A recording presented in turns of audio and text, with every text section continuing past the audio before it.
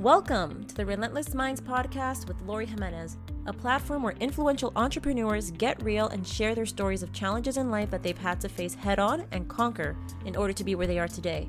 Here, you'll get an inside look at the adversities that these individuals have experienced or are currently dealing with, in addition to their opinions on real life matters and philosophies in life.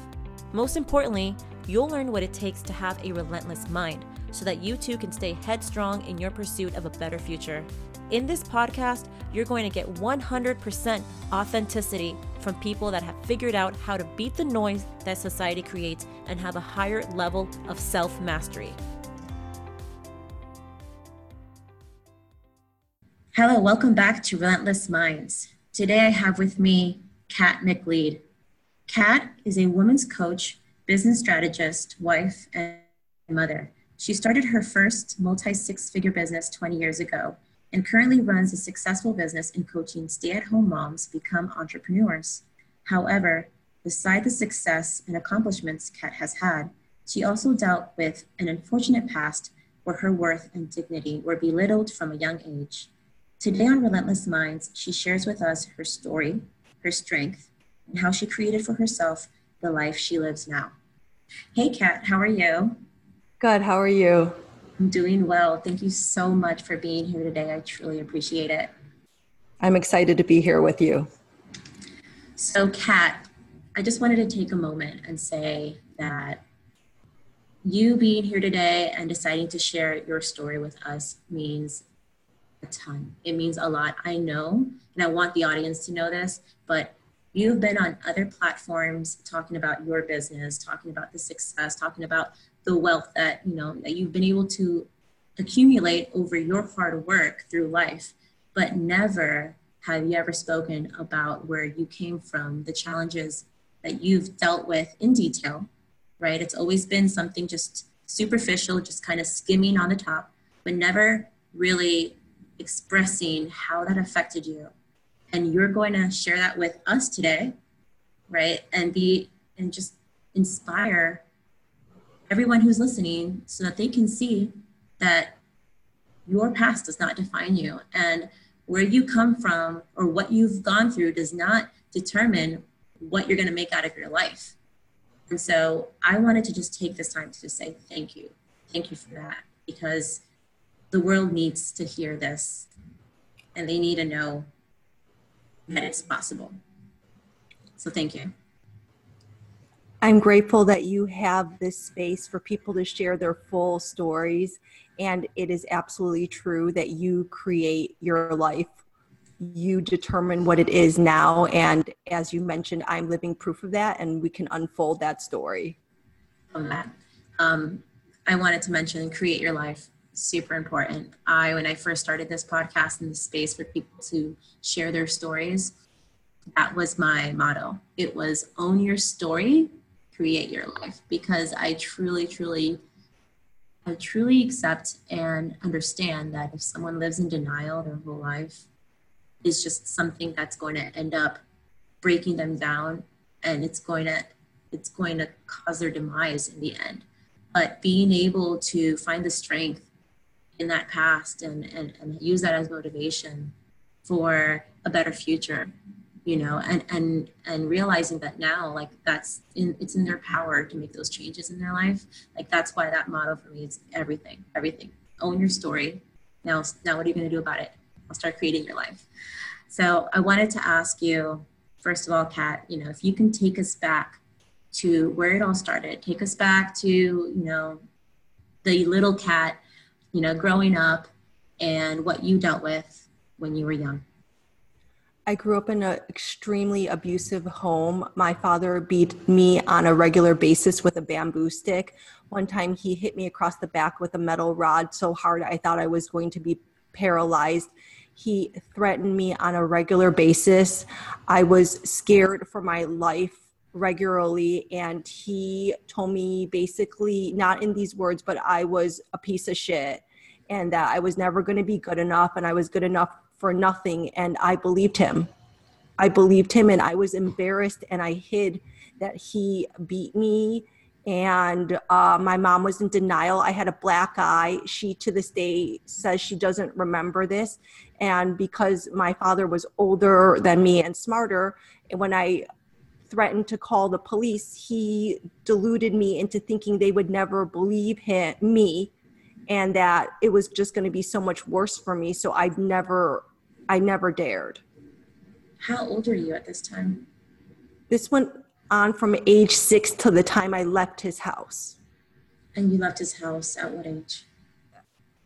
He still tried to beat me while I was in college, home for the summer, but that had gotten a lot less because I had gotten bigger. But he was definitely threatening my life, where I really feared for my life all through high school. One time I had to run upstairs and pull the drawer out in my bathroom while he was trying to bang down the door to beat the crap out of me. So you dealt with this sort of abuse basically for the entire forming years of your life. The times in your life, or the years in your life, that will determine, those early ages, like your confidence in yourself and your self-worth and your ability to rely on a support system, right? These are crucial years of your life. And so your mom wasn't supporting you, and your dad was the cause of problems. Was there anybody around you, sibling, an aunt, an uncle, that you could run to, that you could depend on to maybe give you some sort of relief? No, I did not have anyone. I had a teddy bear. I had a sister that was 5 years younger, and I was protecting her. And my mom was just checked out. She is not abusive herself, and she was checked out. She just wasn't present. She was physically present, but not mentally present at all. And during this time, it wasn't only the physical beating, but I brought up the belittling. My father was constantly just telling me I was ugly and fat and stupid and all of this stuff, and I believed him. So your mother was more of like an enabler. She allowed these things to happen and just to continue on. I wouldn't even call it enabling. I would call it just really being checked out. She never wanted to have kids, and I think she just left our upbringing up to my father, and her mother was extremely abusive to her, and I think she just checked out. So you dealt with this up until, even past college, whenever you'd come to visit. And when you'd come to visit, was that because they wanted you to come visit, or was it, again, you had a younger sister? Oh, I still lived with my parents. I was financially dependent on them through college. Gotcha. So you have to still have that support and come home after and during the breaks. I mean, to be truthful, at the time, it didn't even occur to me that I could not come home during the summers. Absolutely. Yeah. Because in that time, that happens. It's incredible. It's crazy that when children growing up, or even in a religious environment, like an environment that has so much control over individuals, they consider that their world, and they think there's nothing that exists beyond that. And that all they have to work with is what's in that little world that they know of. And that's not true. There's so much more out there that gives hope and gives inspiration and possibilities. But it's hard to see that when all you know is what you've been living for your entire life. What was it that really, well, first of all, you also went through, this caused you to make some bad choices, right? Understandably, the things that you went through with your dad. And again, these forming times of your self-worth and your self-love. What were some of those choices that you decided, or that caused you to make? I made a lot of screwed up choices. I was dating 30-year-old men when I was a teenager, and I started stripping when I was in college. And that actually gave me the independence to move out of my family's home 2 weeks right after college and move to Los Angeles without fear, because I knew that I could support myself because I had started stripping in college and was making a lot of money. So I knew that I did not have to fear not having a place to live when I moved to LA. So you started stripping at what age? 19. At 19. And you were also in this time dating much older men. Yes. And then we were able to move because of this, of the career that you, how many years were you doing, were you stripping? I stripped during the summers and during the breaks from 19 to when I graduated college at 21. I moved to Los Angeles and it was different in LA. There's lap dancing in LA and I wasn't cool with that because of my dad manhandling me and me just not wanting to grind on strange men. So that was the end of my stripping career. So you mentioned that you didn't like to be touched because of the experience that you had with your father. How did that experience with your dad, you were mentioning dating much older men, that would be an example of how that affected you in your day-to-day life, right? And so how else were you seeing that it was affecting you just in your day-to-day life as a teenager, as, you know, someone in their 20s, a female? I had an eating disorder. I would go days like living off of avocado and soy milk. I tried to be perfect. I tried to be beautiful enough. I was dating much older men. I had a sugar daddy. I dated wrong men. I dated an abusive man for a very short period of time. I'm grateful that I said no to that and that never happened again. At the age of 22, I put an end to that. I just was screwed up and didn't have good self-esteem and was trying to change everything from the outside and be perfect. I thought if I was perfect and beautiful enough, then I would feel good enough and my dad would be wrong. Yeah, it was because of that background, because of your father telling you that you weren't good enough, that you were ugly, that you were fat and all of that, that just started to break you down inside. And you were just for years trying to, in a way, would you say, trying to prove him wrong? Yes, I would say that part of stripping was to prove my then boyfriend, my much older boyfriend then in his 30s, and my dad wrong, that I was not ugly and that I could make a living off of my looks. So your family knew that you were stripping? Oh, no, they did not. Oh, okay. Internally, it was like a big F you. Yes, absolutely. Wow. That's incredible. And you decided after a couple of years that you were going to stop because it seems like though, although you experienced what you experienced, you still had, there was like in another side of you that was still telling you, no, you setting your boundaries, saying you deserve better, you deserve more, this isn't good enough. Because you mentioned you had that relationship a couple of, that was a short time, that was an abusive relationship, and you had the guts to say, no, you're not going to take that. And you were young, right? A lot of girls will, and a lot of people, they just fall back into similar environments, right? Environments that they're used to. And they'll just continue that vicious cycle. But it seems like you said no. Like that's not, and you started to put those boundaries there. When was it that you really started to take control of your life and say, I deserve better and I will do better? When I was dating that abusive man briefly, it was actually a phone call to my mother and her saying to me, do you want that for your kids? And that was it.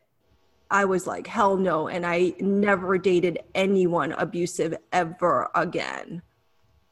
That's crazy. Your mom said that after allowing the same things to take place in her household to her own kids.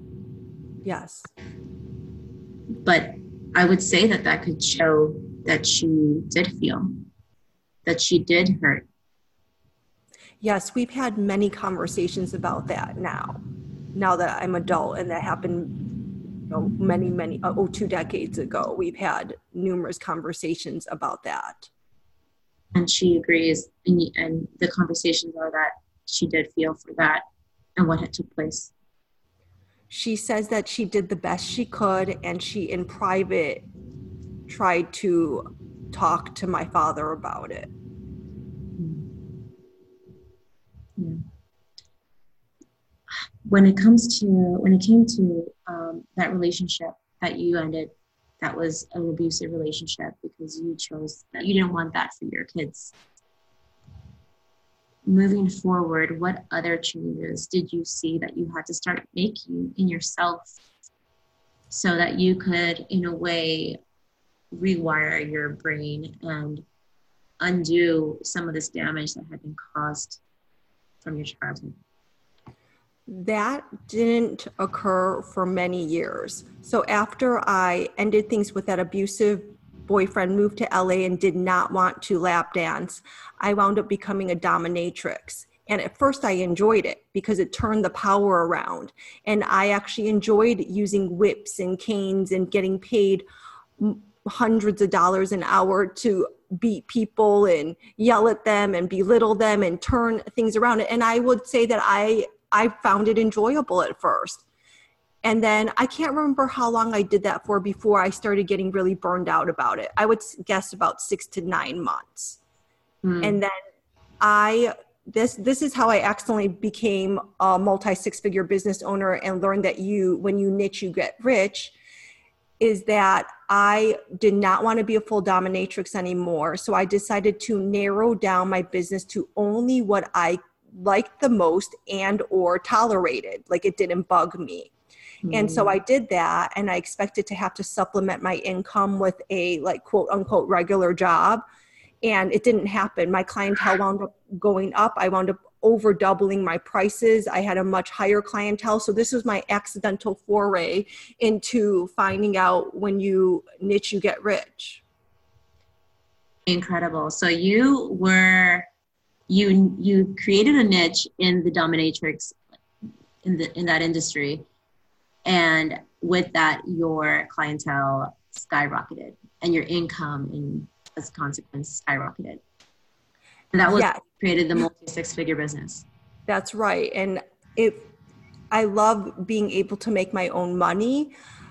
And like I said, I picked the things that I disliked the least. However, years into it, I mean, even at the beginning, it's not like it was fulfilling and meaningful work. I was just used to easy money from my first real job, making so much money stripping. I was used to that easy money, and going to a regular job just felt too different. I was used to being my own boss. I would say it was easy money, and it came at a cost. I chose to hide it from people. Mm-hmm. I was afraid to tell people. I kept it a big secret. I was doing something I did not enjoy, so I had to swallow a huge piece of myself. It went on for years because it was such easy, like quote unquote, easy money, and I was used to it. And at the same time, was not living a life of purpose. I definitely did not feel purposeful. Well, I feel that in a way you were also, it was a void that you were that created this career, right? I mean, you went into stripping initially because you were trying to prove to your father that you could make money off of your looks because he had doubted that you were attractive, and so there was that lack of self-worth. So it was like, well, look at this, I'm making money in this way. Mm-hmm. Got rid of the stripping because of the physical contact. Now you're in a different version of it, basically, but you're still making money off of your looks, right? So it's still hitting the same ballpark. So of course, it's going to put you in an environment where you're not able to progress, you're not able to grow because you're still in that same space in your life. So completely, it wasn't fulfilling. What would you tell people when you were working after you figured out your niche? I'm sure, how long were you then in that? 5 years. 5 years. Yeah. Well, because it was you calling the shots. So it was a little more bearable, right? Yes. And what would, like, how did that come about with your friends, with your family? I hid it. Luckily, my close friend at the time was also in the adult industry, and I did not have to hide it from her. So there was one person that you could talk to, and then, share your emotions and your experiences with. And then 5 years, wow. Yeah, swallowing like all my smarts and other stuff for 5 years. And how was that experience for you? I would feel depressed at it's it's different looking back, but at the time I would have clinical depression where I would not want to leave my house for days, if not weeks at a time. Yet I would still take clients because I had a hard time saying no to that much money and I was working a lot. What helped me during the time was my assistant, who was also a very close friend. He convinced me to keep, don't quit the business, but just add in stuff that you enjoy. So I really got into yoga. So I would put my business on hold and go do yoga every day. And I started teaching yoga during this transition. So I actually had something as a cover story and that I truly did enjoy. What do you mean when you say cover story? When I met new people, they knew I was a yoga teacher. Gotcha. So you were able to, since you were doing two things, you just gave them half the story. And you say that was part of your transition. So how was that transition out of that? And what was it how was the personal development part of it, where you started to feel like you didn't want to do this anymore and you wanted to change your life? That the yoga did help me start transitioning. I was working with teachers. I was reading a lot of self-help books and I was doing a lot of therapy, like a lot, twice a week, really working on myself. And I actually transitioned out of the fetish work by getting hired by one of my clients to have a real, like, quote unquote, corporate job. Yeah. Not your clients in yoga. No, one of my fetish clients who I had known for 5 years, one of my regulars, they could see that I was growing increasingly unhappy. And he really respected the way I ran my business because I had a thriving business. I'm very type A. Everything was very tight. And so he hired me to run a division of his company and I blew that up. It's still successful. I actually just met him for coffee last week. So we are not close, but we are friendly. And I really did good by his company. However, I did not enjoy having a boss. I did not enjoy having an office with specific hours and not being my own boss. So that gave me the step to leave the business to something safe. Mm-hmm. And then I chose to quit working for him and go to graduate school for my master's in psychology. There you go. So you went to psychology, a degree in psychology. That's fantastic. Because I want to talk about that too, and what you've learned as now officially a psychologist with your PhD. But when it came to that transition, and you were saying that you were doing a lot of like self-exploration and therapy, what did that entail and what did that require from you? Therapy twice a week, reading tons of Wayne Dyer, watching Oprah every day, just really delving into self-help books, reading Guy Hendricks, just really doing internal work,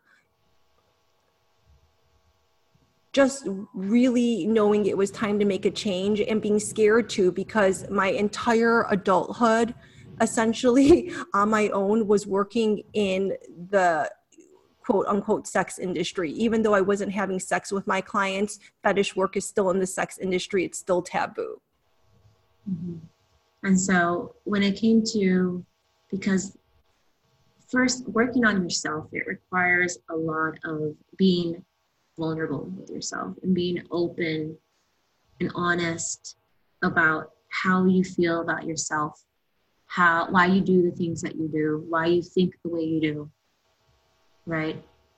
And so when it came to that, when it came to those experiences, how was that for you? Did it take a long time for you to finally get to a place where you started to become more comfortable with your flaws and embracing that? How was that transition? I'm still working on that transition. It's Absolutely. gotten a lot better. In my 20s, it was rough. I still had a raging eating disorder. I actually let go of that at the age of 26 when a man I was really in love with that I thought I was going to marry cheated on me. And at that time, I could not hold the eating disorder together. So it's kind of a blessing. I did not have the mental strength to hold my rigid eating, and I let go of that eating disorder and I never picked it back up. So I'm grateful for that. Yeah, there was a lot of control issues. I still am a recovering control freak. It still affects me to this day where I have to manage my mindset and remember to relax and enjoy life. I'm still very type A, that control element. You know, it's interesting because, you know, I am also a very type A person, and like I have to, like, I'm a perfectionist in a way. Um, and I feel that having it coming from a background where you feel helpless and you feel like you have no control over things and your say doesn't matter, ends up creating that personality trait, you know, of being someone that needs to then be in control of things. And I think it's great that you were looking at that, you recognize that, you know, even before you got your degree in psychology, your master in psychology, you know, because it is something important. It's something that you can see. You can say, wait, why did I get so mad when this was decided and I didn't have a say? Or why am I getting so anxious and so frustrated when I can't, everything doesn't go exactly as I'm trying to plan it, you know, like all of these things. It's like being aware of it and then seeing where it could stem from. Like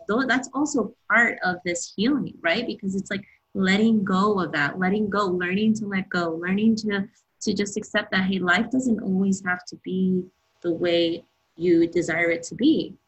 You know, I mean, you're always going to work towards creating the best solution for you, the best situation. But if it doesn't go that way, don't let it break you down. Don't let it ruin your emotion, your state of mind. And that's great. I mean, life is not going to go the way that you that you overplanned it. So it's a great thing to keep in mind that we have control of ourselves only and Absolutely. little outside. Absolutely. So we can only control the steps we take to work towards this ultimate goal that we have. But everything else, all the B, C, D factors, that's all unknown, right? And then the sooner we accept that, the sooner we're going to just go through life with a lot more ease and peace of mind. Just accepting. I mean, that kind of like I've been through now. I just accept that as it is. It's life. It's like, oh, I didn't go well. Oh, well, I mean, like, okay, what do I do now? Now let's figure out a plan B, right? Because you're not going to give up. You're just going to find a different approach. I've reframed it over the last few years because I'm 42 now. I feel like life unfolds so much easier when we take the pressure off. And I've reframed it to part of the fun of our journey is not knowing and not having all that control and being able to enjoy the unfolding of our journey instead of racing to the destination. Mm-hmm. That's what makes life exciting. You know, it gives it color, right? Because it's always something new to learn, something, you know, a new thing that we have to get around, figure out how to get around, and that requires growth, right? So if we've got that growth mindset and just a perseverant and resilient personality, we'll get through it. It'll be okay. So I'm thank you for sharing that about your own experience and how it's not easy, right? It's not easy. It takes time. You're still going through it. I'm still going through it. A lot of things we don't realize we put off to the side until like some experience comes in and it's presented to us straight in the face and we feel a certain way and it jars our emotions. And I'm like, whoa, I thought I figured that out long ago, but no, actually I haven't worked through that yet. So things still come up. I mean, it's still going to happen, but you know, what do we do in that instance? Okay? We confront it and we work through it. And it might not fully get worked through at that moment, but it's okay, right? Because some of these things will always be there. Some of these things, they're always going to be there.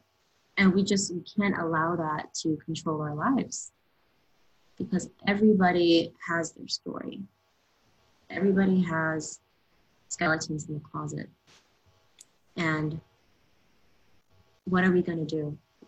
Are we going to let that just defeat us and determine we're not going to go anywhere in life? We're not going to be happy and we're not going to fulfill our dreams. No, we can't do that. So I did want to ask you when it came to, you know, your progression, because you were able to move out of that industry and get a corporate job. And then from there, you were able to really start possibly healing yourself because you were out of this industry that was solely fueled by this void that you had. You know, there was that lack of self-worth that you had started to try to replace from an early age. So tell us about when you really started to find yourself. In my second year in graduate school, we picked a year-long project. And for my year-long project, I felt called to help women transition out of the sex industry. I knew firsthand how challenging it is for women to transition out of sex work when you are used to making hundreds, if not thousands of dollars an hour. And it is very challenging to transition out. My close friend had tried to transition out numerous times. I also had tried to transition out and failed a few times in that 5 years and always found my way back because the money is so seductive. So I chose that as my second year project. And at the time, I also started dating one of my classmates, and he knew the truth about my entire past and loved me anyways, which you can hear I feel emotional about. And I felt like it was okay for me to step into ownership of, yeah, I did sex work, and it was very sensitive for me. And my group mates, there was 3 of us in our group working on our second year projects. They knew my past and they still wanted to work with me. And I spent that entire second year of graduate school transitioning women out of the sex industry. Incredible. I find that so powerful. There's a few things I want to say about that. The first thing that really hits me is that you have this, and the fact that you still, and you can correct me if I'm wrong, but you are really touched or impacted about the fact that you feel that because you were in this industry, that people don't want to talk to you or won't be friends with you or won't care about you because you were in that industry.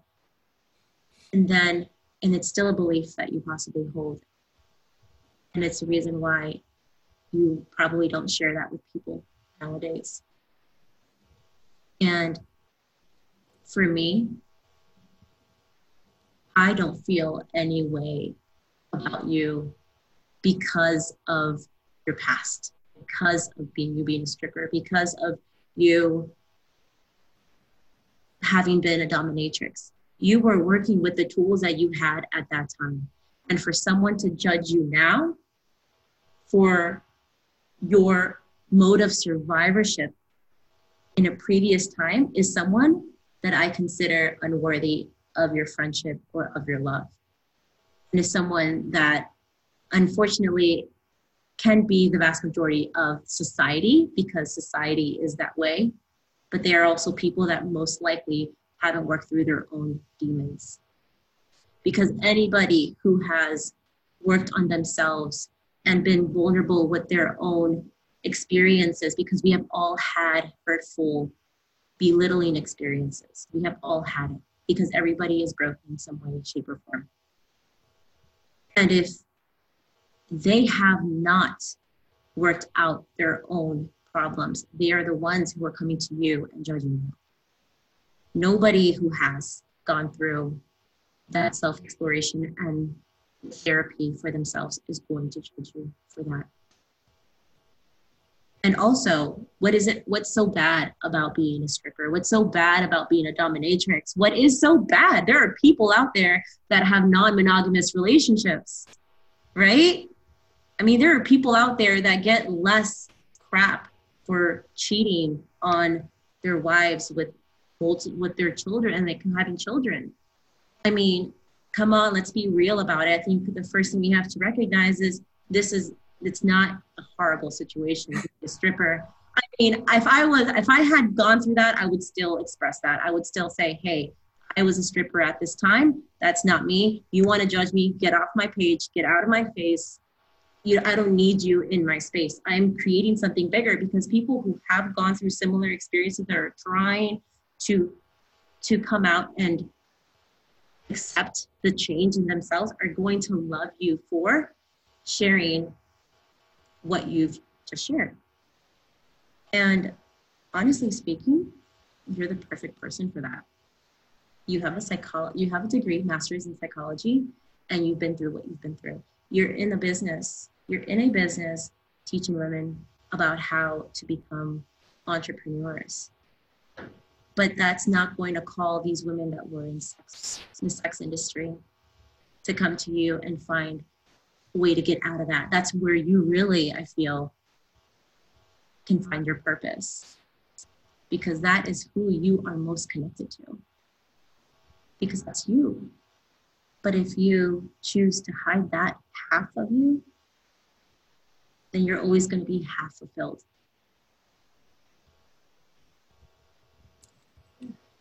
Incredible. I did enjoy, it was hard work. And that was how I accidentally became a business coach, was my second year graduate school project. I was training to be a marriage and family therapist. And instead I transitioned to coaching sex workers and once I finished graduate school, I opened up my practice to even men at the time. I don't work with men anymore. I still love men, but I just don't work with them anymore. So I did really feel good doing that for years. And I have evolved my business as I've evolved over the last 13 years. Incredible. And you're doing so well. I mean, you're doing great. And you started that from scratch, right? I mean, you started from scratch. You were living this lifestyle where you were making a lot of money, and then completely switch gears after you got your master's. And I mean, look at that. Well, to be where you are, I mean, it's what women who are where you were. I'm sure there are more women that wish, but they didn't make that jump for the same reasons you didn't make that jump. And a lot of women don't have that male client that sees more in them, that says, hey, here's a corporate position with this salary and this opportunity, right? And that's unfortunate. But I feel that you could definitely make a difference. Well, I feel like that, I mean, going on with the creating our lives, yeah. It's, you could have the same experience as me and use it as an excuse to stay doing drugs or stay in a business that doesn't feel fulfilling. And I feel like I would have been hired by several of my clients, to be truthful, to the way that I ran my business and the way that I showed up. For just consistency alone will get you so far in life. Even now, as a business coach, helping stay-at-home moms become entrepreneurs, Absolutely. The number one thing is consistency. If you show up each day for yourself, you will make it happen. Absolutely. Yes, you always went through life showing up for yourself, working hard and being consistent and just being super resilient. And that's admirable. And I love that you are now here to share your story and how you've been able to completely transform your life. Because now you've got your husband, you've got your son, right? And you're living a completely different life. And it's a beautiful life, but it's because you created it. And it doesn't mean that you had it all served on a silver platter for you. The complete opposite. You were able to completely change that for yourself. And now for your family. Your family can now have a better experience. Your sons can have a better experience. And that's an incredible thing to be able to show others. I really want your listeners to fully understand that it is true that you create your life, that you can make those decisions. And what you're saying is true. I'm living a dream life. I have a loving family, a really amazing husband. I live in coastal Southern California. I can see the mountains and the oceans from my beautiful home. I feel really grateful, and I made this happen with decisions. And if you're in a place that I was, like, let's just say that you're doing unfulfilling work, or you're doing something that is not fulfilling, you can take that first baby step, and that baby step could look like adding in something that is fulfilling. Like we just talked about, yoga was fulfilling for me. I added that in. Reading some self-help books, I added that in. I didn't make a sudden jump one day and said it has to look this way. I started adding in things that filled me, bringing in stuff that actually felt right for me. And that's a huge, like the 3-foot tosses is something I'm circling back. A 3-foot toss is something I learned in graduate school. It means that you take a baby step, and they demonstrated this by they brought in this giant thing, and they had 3 foot, 6 foot, 9 foot, 12 foot, 15 foot, and we threw rings, and the people who made 3-foot tosses consistently had much more points than people that made any other tosses. And the reason I'm bringing this up is your listener who's listening right now, who's feeling extremely stuck, who's like, Kat did it, but I don't think I can. I'm telling you that you can. And it starts with these 3-foot tosses. It starts with, number one, believing that you can. Listening to my story, knowing that I seriously came from nowhere, and I am truly now living a dream life. I've been married for almost a decade. I have a wonderful husband, family, and it starts with these 3-foot tosses and being willing to do something different, do something that feels good. And it doesn't have to be extreme. It can happen over time. Mm-hmm. It's the small steps in the right direction. That's really, really what matters. And you've shared that.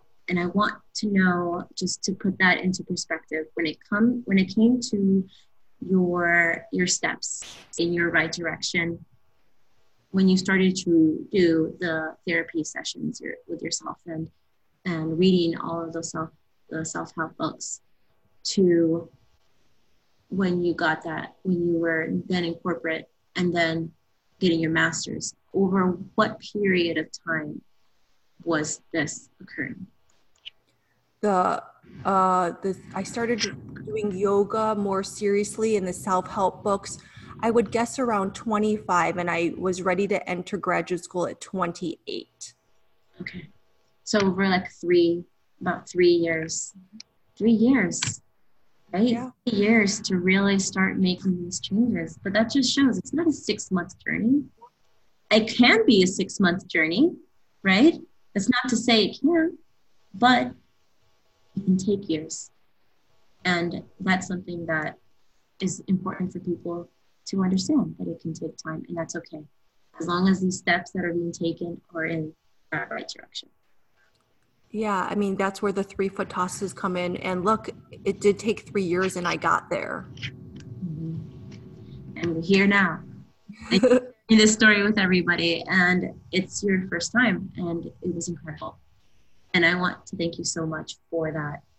And finally, my final question to you is, what lessons have your experiences, the ups, the downs, all of that, what have they now taught you in your life that you can share with the rest of us? The bottom line lesson is the recurring theme through this entire podcast, which is you create your life, you decide. And when you fully decide within yourself, and that can happen right now, listening to this right this second, you can decide firmly on changing, moving forward. You can decide on success, and that decision, not that wish, not that hope, not that want, the decision is what's going to drive you forward day in, day out, consistently doing the work, doing the 3-foot tosses, and you are going to get there. I've seen it for clients. I'm living proof of it. It does not matter where you started, if you were abused, if you were in the sex industry, if you were a drug user, if you were in jail, it does not matter. It only matters what you decide now. If you decide on success and you show up for yourself consistently, you will make it happen. Thank you so much for being here today. I truly appreciate it. It's been a major pleasure. And for the rest of you listeners today, thank you so much for being on. Until next time. That concludes this episode. If you enjoyed it, feel inspired, and would like to hear more, please subscribe to the Relentless Minds podcast via the link in the show notes or visit LoriJimenez.com. Thank you so much for listening. Until next time.